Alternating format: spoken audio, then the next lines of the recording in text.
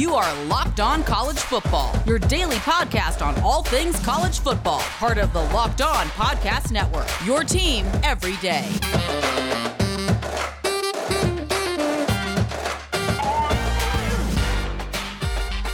Welcome in to Locked On College Football, part of the Locked On Podcast Network. My name is Josh Ward. Thank you for being with us here today. It is a Ward and Wade Wednesday. Andrew Wade of Locked On Hawkeyes is here. I'm Josh Ward. I have Locked On Vols every day. Andrew, you were away last week. Good to have you back on. How are you? I'm doing well, man. Yeah, glad to be back. Glad to be recording the show. Like I was telling you before the show, the internet where I was at was absolutely terrible, but it's nice to be back talking to you. And I'm excited to talk today because there's some interesting stuff going on in Volunteer Nation that I think we need to get to, man. What's going on? I don't know. You tell me. I feel like there's a big coaching issue there. Maybe there's an issue. There is an issue, no doubt. Yeah, that got a lot of attention. Man, the Tennessee often provides an opportunity for the internet to have fun. Whether, in this case, it's a pretty serious situation with Tennessee with the coaching change and all that. And whether it's true or not, what came from Dan Patrick, but the idea that Tennessee is handing out cash in McDonald's bags, true or not, the people are going to hear it. They're going to love it. They're going to have fun with it. And the memes are going to come out. Tennessee has also almost become meme you, I feel like, over the last few years. But whether that's true or not, Tennessee has told us it's true that a bunch of violations have occurred under the watch of Jeremy Pruitt, and he's no longer the head coach. I don't know who Tennessee's going to get to be the next head coach. It's currently Kevin Steele as an interim. He could be the head coach on the field this fall and perhaps beyond. But Tennessee needs a new athletic director as well because Philip Fulmer is retiring. So right now, it's a messy situation at Tennessee. It's looked like a messy situation for a long period of time. There have been some bright spots, bright moments for Tennessee. But overall, if you zoom out over the last 12 plus years, it does not look pretty for Tennessee football, and it does not look like that right now. Yeah, I mean, rough days ahead. And I also think what's interesting is not the fact that Tennessee has kind of struggled the last couple of years and obviously had these violations, but also the fact that the longer they delay this coaching switch, the longer they delay the athletic director switch is going to really hurt them from a recruiting standpoint. We've already seen multiple recruits decommit from Tennessee. What are your thoughts on this? Because do you want to go into next season with Kevin Steele as the head coach? Because that's got to be the toughest thing to try and recruit prospects saying, oh, I'm the interim head coach. Who knows if I'll be here? So I think to me, they've got to move quick because all the coaching spots are filled up. Recruiting is in full effect. I feel like this is really going to hurt them, not just for this upcoming season, but for the future years as well as this recruiting class gets decimated by departures. Yeah, it definitely could. Let's see what kind of staff Kevin Steele has right now. I don't think he can hire coaches, but he might be able to by the end of the week. If he starts to put a staff together, I think that's a realistic indication that he could be the head coach for this fall. And then what you just said would be the scenario that plays out. I don't know, but Tennessee's a place to where the expectation is you recruit with Georgia, Alabama, Texas A&M with the way that it's recruiting right now, LSU, and that's not realistic right now moving forward. But I also think the flip side to that conversation is if you hire the wrong coach, if you hire somebody just to hire somebody and remove an interim, well, if you hire the wrong guy, one, he's probably not going to recruit well enough. And two, you're eventually going to have to make a change and the program's going to be in bad shape. Tennessee was in a similar position, in fact, when Lane Kiffin left. It was mid-January. January 12th is the day that he left. Now, what makes the situation different a little bit is that Tennessee had an AD in place to go lead the search to hire a coach, but the search was a disaster. And they ended up with Derek Dooley, who had no business being the coach, but they rushed into a choice. They wanted to get one by the end of the week, and that's who they had. So if Tennessee goes that route and hires a coach when, by the way, we're talking about now in the second half of January and more realistically in February trying to hire a coach, unless they were hiring someone like Gus Malzahn, who's just available, or, like a Bill O'Brien or Gus Malzahn, sorry, not Gus Malzahn, but Doug Marrone, names that have been thrown out there where they're more available. You're not trying to pull them away from a program where they're already a sitting head coach. I guess that could work out. Otherwise, you're probably running into a big challenge. So I think the real issue is there's not an obvious route. There's no obvious answer to Tennessee's problems, at least in terms of what are realistic scenarios. An issue with the Gus Malzahn idea is that you have Kevin Steele as the interim coach who replaced Gus Malzahn, and there was talk that maybe he was trying to get that job out from under Gus. So it's a mess. It's an overall mess for Tennessee. Yeah, I mean, it sounds like it to me. I mean, I wouldn't want to be in this situation, but you brought up a good point where Tennessee has these almost unrealistic expectations, and it's very important that they hire the right guy. And now there's a guy who I think would be a very incredible hire, but would never happen, would be Matt Campbell at Iowa State, a guy who has done a phenomenal job of building up that Iowa State program. And when I think about what Tennessee needs, the issue I feel like they're running into is they're trying to compete on the same level as Alabama, as an LSU, as a Florida. It's kind of the Moneyball situation. Yes, you have the resources, which Moneyball did not, the A's did not, but also you need to figure out a different way, because if you try to compete the exact same way Alabama is, you're not going to win. And so Matt Campbell brought in all these, 2, 3-star guys and built a 5-star culture and built up Iowa State to be competitive with an Oklahoma who does compete as an Alabama, or does compete like an Alabama, getting 4 and 5-star recruits. So is that something you're looking for? Are you looking to compete with the Alabamas, or are you looking for a change possibly? Because clearly, and we talked about this a couple of weeks ago, the SEC, how many schools are doing things illegal, right? I mean, at some point you almost have to be able to compete in the SEC. And what do you want from a head coach? Yeah, the cheating thing is funny because the joke was, man, Tennessee cheated and went 3-7. But of course, Tennessee's not the only one that would be cheating. The issue would be, man, they seem to make it very easy to get caught, according to Tennessee. The funny thing is this is all according to UT. But I think that Tennessee needs to be realistic about what the expectations are for the program. I think Tennessee, if its goal is, okay, let's become respectable. Let's get to where we're winning 7 to 9 games, where 7 and 5 would still be disappointing, but you don't lose your mind. And if you can get to 9 wins, that's really respectable. And then at that point, maybe you can take the recruiting up a notch and have a better chance to compete for championships. At that point, we're talking about a few years down the line, maybe Nick Saban's not the coach at Alabama anymore. And maybe the competition that you're facing, the conference, isn't as daunting. Right now, with where Georgia and Alabama are and where Florida appears to be and still be headed with Dan Mullen, it's just not realistic. What I've tried to point out is, Andrew, if teams A, B, and C always have better players than Team D, who's picking Team D to beat out A, B, and C for championships? Well, A, B, and C are Alabama, Georgia, and Florida. Tennessee's Team D. So Tennessee is a good job, and Tennessee is a program where you can win, and I think sometime in the future, Tennessee can compete for championships again. But Tennessee's not close to that point right now, and with NCAA issues and in a time where you're trying to hire a coach where it's not ideal, it just makes it even harder. And that's why I think in the short term, expectations need to be adjusted for Tennessee football. You hope to do well. And then in a few years, you hope to turn that into being able to contend for championships. Because right now, Tennessee's not in the class of those teams we're talking about. Yeah, it's not a get-rich-quick scheme at Tennessee at this point, right? I mean, definitely not. And that's also ironic considering they were handing out potentially money and cash bags. It might have been for players, according to UT. Yeah, but in your opinion, where would Tennessee rank in terms of attractiveness? If you were to take out every head coach, right? Mm-hmm. They were all to retire. Where does Tennessee rank on this list of all SEC schools in terms of attractiveness if all coaches are gone? Yeah, I think Tennessee ranks 7th in the SEC. And seventh, 6th, and 5th, I think are comparable, but not necessarily in order. But I think the top 7 would be Georgia, Alabama, Florida, LSU, and then 5, 6, 7. I would go Texas A&M, then Auburn, then Tennessee. Nice. That's actually, when you said 7, I was like, all right, who are the 6 ahead? And I was like, 5, 6, and 7 have to be A&M and Auburn. Those are the 2 that seemingly can compete almost year in and year out, right? They're at that, what you talked about, they're at that respectable level. They can win between 7, 8, and 9 games. They're going to almost always lose to Bama, LSU, Florida, or Georgia, but they at least get to that respectable win number. And occasionally they have a good year. I think that's ultimately what, as you said, Tennessee needs to be comfortable with.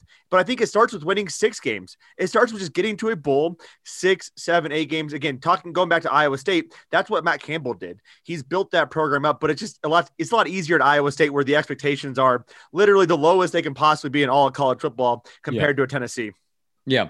And by the way, I think there's a clear separation from the top 7 and then the bottom 7. Like, none of the other 7 to me would be in contention for being as good of a job as Tennessee. Mark Stoops has done a nice job at Kentucky. Tennessee's definitely ahead of Kentucky. I think definitely ahead of South Carolina, definitely ahead of Missouri. Those are quality programs, but I think Tennessee's closer to 6, which I say is Auburn, than to 8. I think that's pretty clear, but it also is it's a challenging job because all those other jobs are so good. So I don't know. Another issue, we can maybe transition this into the second segment because we're now into the offseason, but the transfer portal is something Tennessee is trying to keep players from entering, as other schools are as well. But schools are trying to pluck players. Like Oklahoma landed Wanye Morris from Tennessee. Yep. Good for the Sooners, not good for the Vols. Players are getting ready for the offseason. We're going to talk about the Senior Bowl coming up. We'll get to all of that here on Locked On College Football. And today's show presented in part by BuiltBar.com.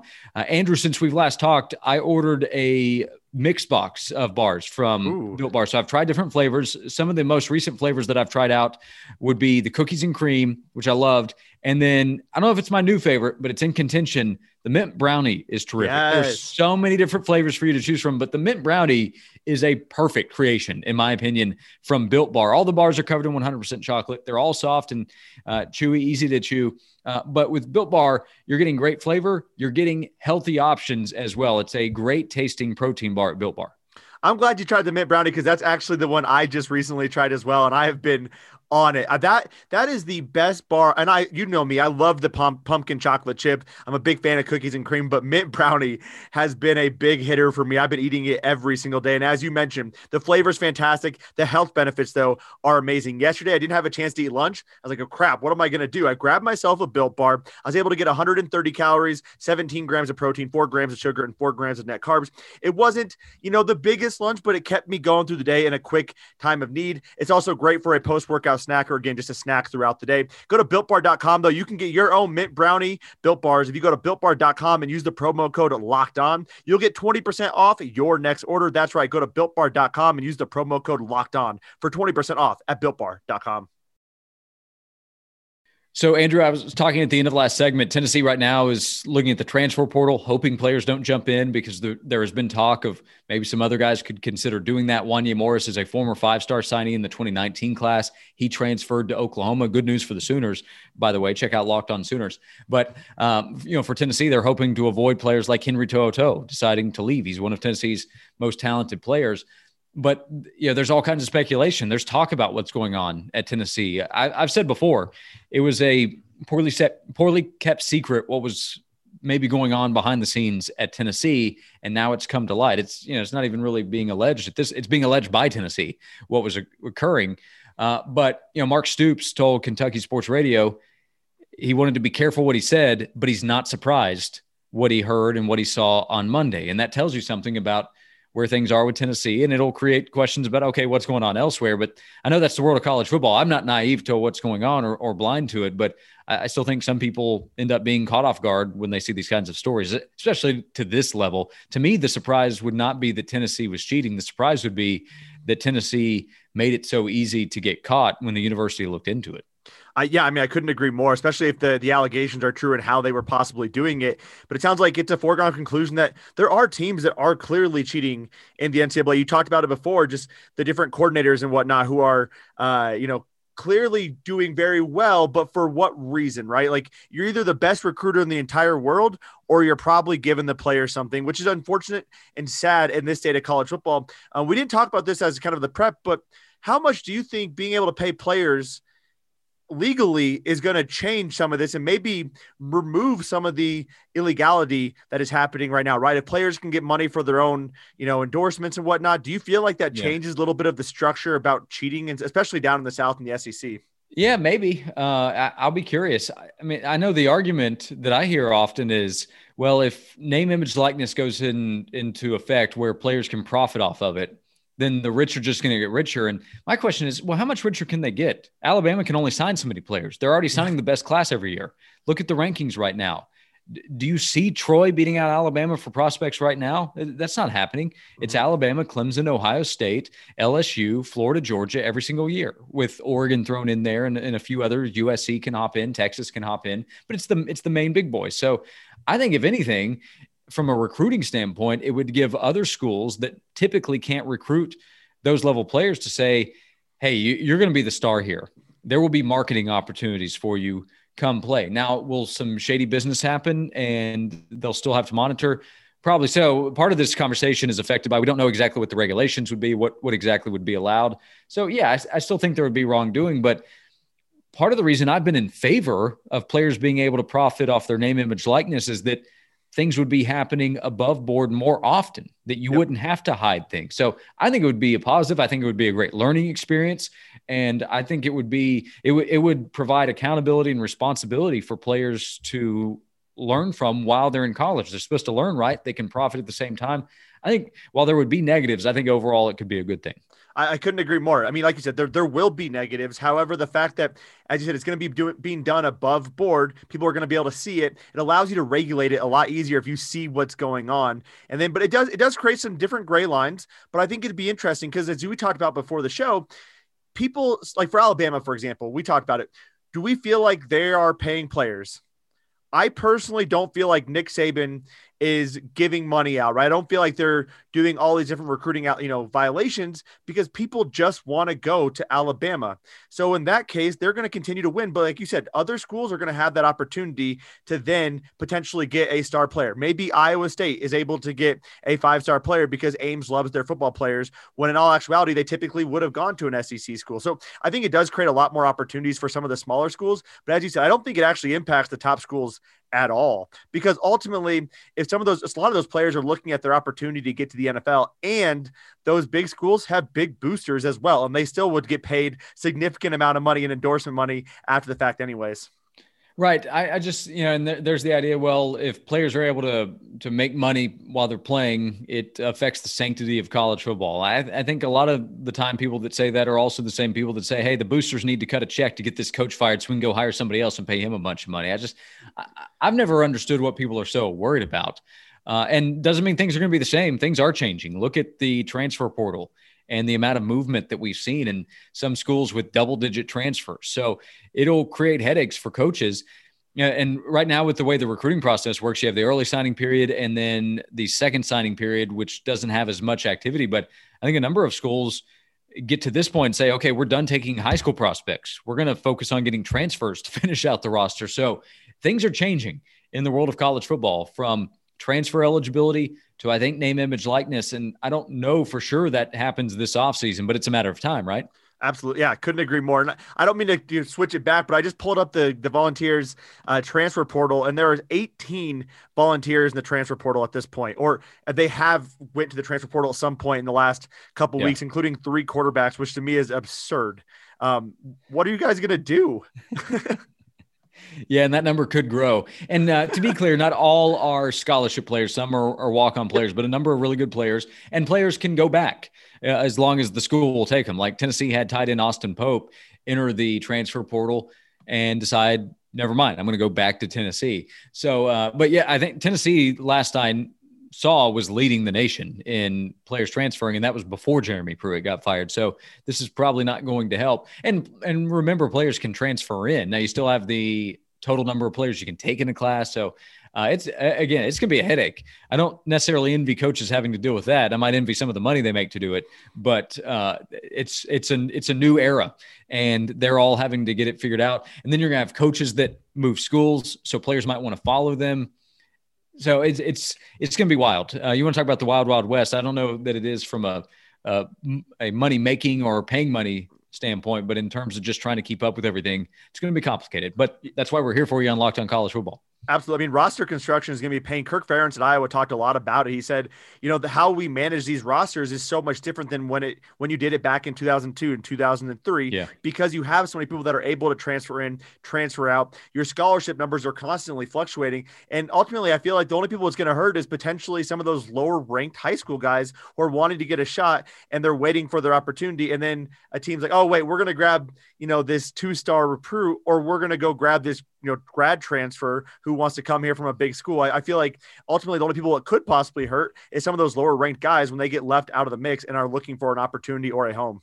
Yeah. To me, it sounds like moving forward, this is going to create more prop bet opportunities when you go to betonline.ag, Andrew. And you go to BetOnline, you can find lines for NFL games. We have conference championship games this upcoming weekend. You have futures that are available in college football. You have basketball going on every day, NHL going on every day, and you can find lines at betonline.ag. That was truly one of the best transitions ever, man. But I couldn't agree more. BetOnline.ag is where I go to for all my betting needs. It's the only place that has you covered and the only place that I personally do trust with my money. And I do put a lot of money on a lot of games every single day, all at BetOnline.ag. You can sign up today for a free account, though, at BetOnline.ag and use the promo code LOCKEDON for your 50% welcome bonus. Telling you a little story here. I was down in Arizona visiting some family, and the fact that they don't have legalized online gambling, but betonline.ag is available there at Arizona, any state in the country. So you can definitely download it wherever you are at. Go to betonline.ag. Use that promo code locked on for your 50% welcome bonus.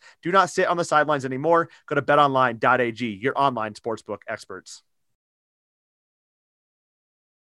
And remember the Locked On Podcast Network, as we continue here, we have all kinds of shows available, including Locked On Bets, as we were just talking about betonline.ag a moment ago, and Locked On NFL with the playoffs and the offseason right around the corner. And that's kind of a transition for us, Andrew, with both the college football season coming to an end, so the offseason with players moving on. You have the Senior Bowl coming up. Really interesting time as we were talking about transfers, but what about players who are moving on, getting ready for the pros? Yeah, couldn't agree more. It's going to be interesting to see what happens with these players, especially given the fact that the state of college football and the draft process is going to be changing. And that's why the Senior Bowl becomes such a important event. This is honestly probably the most stacked Senior Bowl I have ever seen. They have Heisman Trophy winner Devontae Smith going there. They have Mac Jones. That quarterback room is probably the highest profile quarterback group since Baker Mayfield and Josh Allen went there. With the combine changing the structure, it makes this so it's gonna be a fun week down in Mobile. I'm sad I can't go. I did get credentials, but just didn't feel like it was right, and we weren't going to have that player access we typically get. But the Senior Bowl is going to be locked and loaded, and you can follow that along online and on TV as well, which is going to be fun to watch.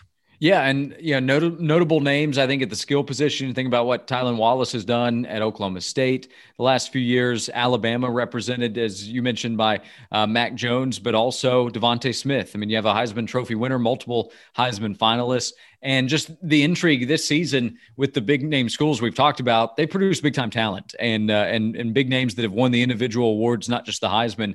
So we get to see what those guys are able to do. And the NFL draft has become a monster over time. I don't know how far back we go now, but it's just become an annual huge event. And with that, the build up to it. So I think it starts now. The playoffs get the most attention, and the national championship game in college football gets the most attention, but that's over on, and not only the fans of the teams that these players were on, but the fans that watch them, like Amari Rodgers at Clemson. I think he's an intriguing player to see what kind of shot he gets, or Kadarius Toney, who are probably really comparable in terms of what they're able to do. So those guys kind of compete in some ways, and it'll affect their draft stock, which will have a huge buildup over the next few months. Yeah, couldn't agree more. And Jim Nagy's done a fantastic job of making the Senior Bowl the premier draft event in the country every single year. And as you mentioned, so many high-name players, but there's also a huge event for a lot of those FCS guys who are getting invited. Yeah, really important. Yeah, like Spencer Brown from Northern Iowa, Cade Johnson from South Dakota State University. I mean, those are guys who had their season canceled. They didn't get a chance to play. They were on the draft radar. Now they have an opportunity to go down to Mobile and perform well. And especially one of the nice things about Mobile is the fact they do a lot of one-on-one drills. So for an offensive lineman, you have a chance, you go one-on-one versus defensive ends. Now that is going to be advantageous for the defensive end, but if you show out well there, that is huge for your draft stock. Eric Fisher, I had Matt Miller on the Locked On Hawkeyes podcast. He's an NFL draft scout, formerly at Bleacher Report, but he even mentioned that Eric Fisher became the number one overall pick in part because of how well he performed down at the Senior Bowl in one-on-one drills. Michael Ojemudia for Iowa last year, coming out of Iowa's primarily a zone defense type of school. He went, and quarterbacks are really at a disadvantage here because it's all one-on-one drills against wide receivers who know what they are doing. You have no help over top. You have no positioning really there. And he performed well pressing and playing man coverage against a tall and fast group of guys. Chase Claypool was down there, for example. I mean, that guy's been exploding on the scene this year in the NFL. And Michael Ojemudia's draft stock rose because of how well he performed against Claypool and other guys and was able to get drafted in the third round. So, and we look at Baker Mayfield. Hell, he became the first overall pick after a fantastic performance down in Mobile. So this is a really huge opportunity, especially with guys who opted out. Nico Collins from Michigan didn't play this season. That's huge too for even those big school guys who decided to sit out. This is a big opportunity. Yep. I cannot overstate that enough. Yeah, I love how excited you get for the Senior Bowl. I love talking about it with you last year too. Yeah. It's so fun, man. Dude, it was just one of the coolest events ever. And I'm going to be going down there pretty much every year until my wife yells at me and says I can't. Well, that's great. And it really is great for those guys. I'm playing the top 40 hits and you're finding the players that deserve more attention because this is their opportunity. And the chance to go to the Senior Bowl is a huge deal. There's often, I know with Tennessee players, if guys didn't get invitations, it became somewhat controversial because it can be a missed opportunity. That and the combine obviously is a big deal. Yeah, and especially this year more than ever, it's a missed opportunity. I think when you look at the draft landscape, we don't know what the combine is going to look like. There's a lot of other bowl games that aren't being played. I believe the Shrine Bowl was canceled. I think the Hula Bowl is still going on. But even then, you're eliminating the opportunities for scouts to see you and for scouts to interview you. And that makes the Senior Bowl even more important. And I think some players might have went out thinking, I will be able to get into the Senior Bowl because you got to remember, we have that free year. All players were eligible to go back to school this year. And they probably thought in a normal year, I'm getting an invite to the Senior Bowl. And I go back to Michael Ojemudia. He did not get an initial invite to the Senior Bowl. It wasn't until other guys dropped out. But in this year, people will be dumb to drop out because especially the small school guys, even the Pac-12 only playing 3 to 4 games. Like this is your time to shine. And it's a locked and loaded class. And it really hurts some of those fringe day 3 UDFA guys not getting a chance to show out here, which is unfortunate, but it's the way of the game. And that's why the NCAA allowed an extra year of eligibility for these reasons. Yeah, as much coverage, as much FaceTime, real FaceTime, not the technological FaceTime now that you can get, the better. So all the best to those guys. And that's going to be a fun story to pay attention to. So the Senior Bowl and the offseason, the combine, whatever they're able to pull off before the NFL draft will all be important. And the offseason is going to bring a ton of storylines. As we're talking about the transfer market, that recruiting still to go to finish out the 2021 class. The college football season, unfortunately, is over, but the storylines are not. So, Andrew, I know you're covering everything on Locked On Hawkeyes. I have topics to cover on Locked On Vols. We have Locked On SEC, Locked On Big Ten. So your conferences, your teams, they're covered, college and pro. Andrew, good to have you back. Good to see you and talk to you today. And we'll try it again next Wednesday. Absolutely, man. Glad to be back. Glad to chat with you. And you got a busy day ahead of you with all this Locked On Vols stuff. Absolutely. It's fun. And we appreciate you being with us. And don't forget, Locked On College Football is here 5 days a week covering what's going on in the college football world. It's part of the Locked On Podcast Network.